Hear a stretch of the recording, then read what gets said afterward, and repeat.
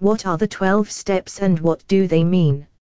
Alcoholics Anonymous and Narcotics Anonymous are the most well-known support groups for people recovering from addiction.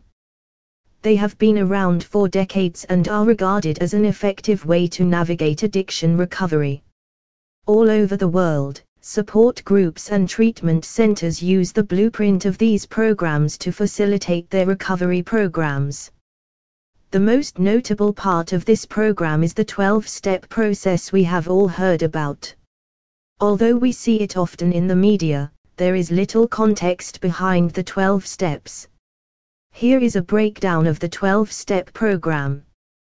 The 12 steps were popularized by the Alcoholics Anonymous group in 1935. It was created to help people overcome their alcoholism. This program is heavily based on religion and spirituality, with mentions of God in the original version created by Bill Wilson and Dr. Bob Smith. While the original version of this program specifically mentioned God, it has since been revised to be a person's understanding of God.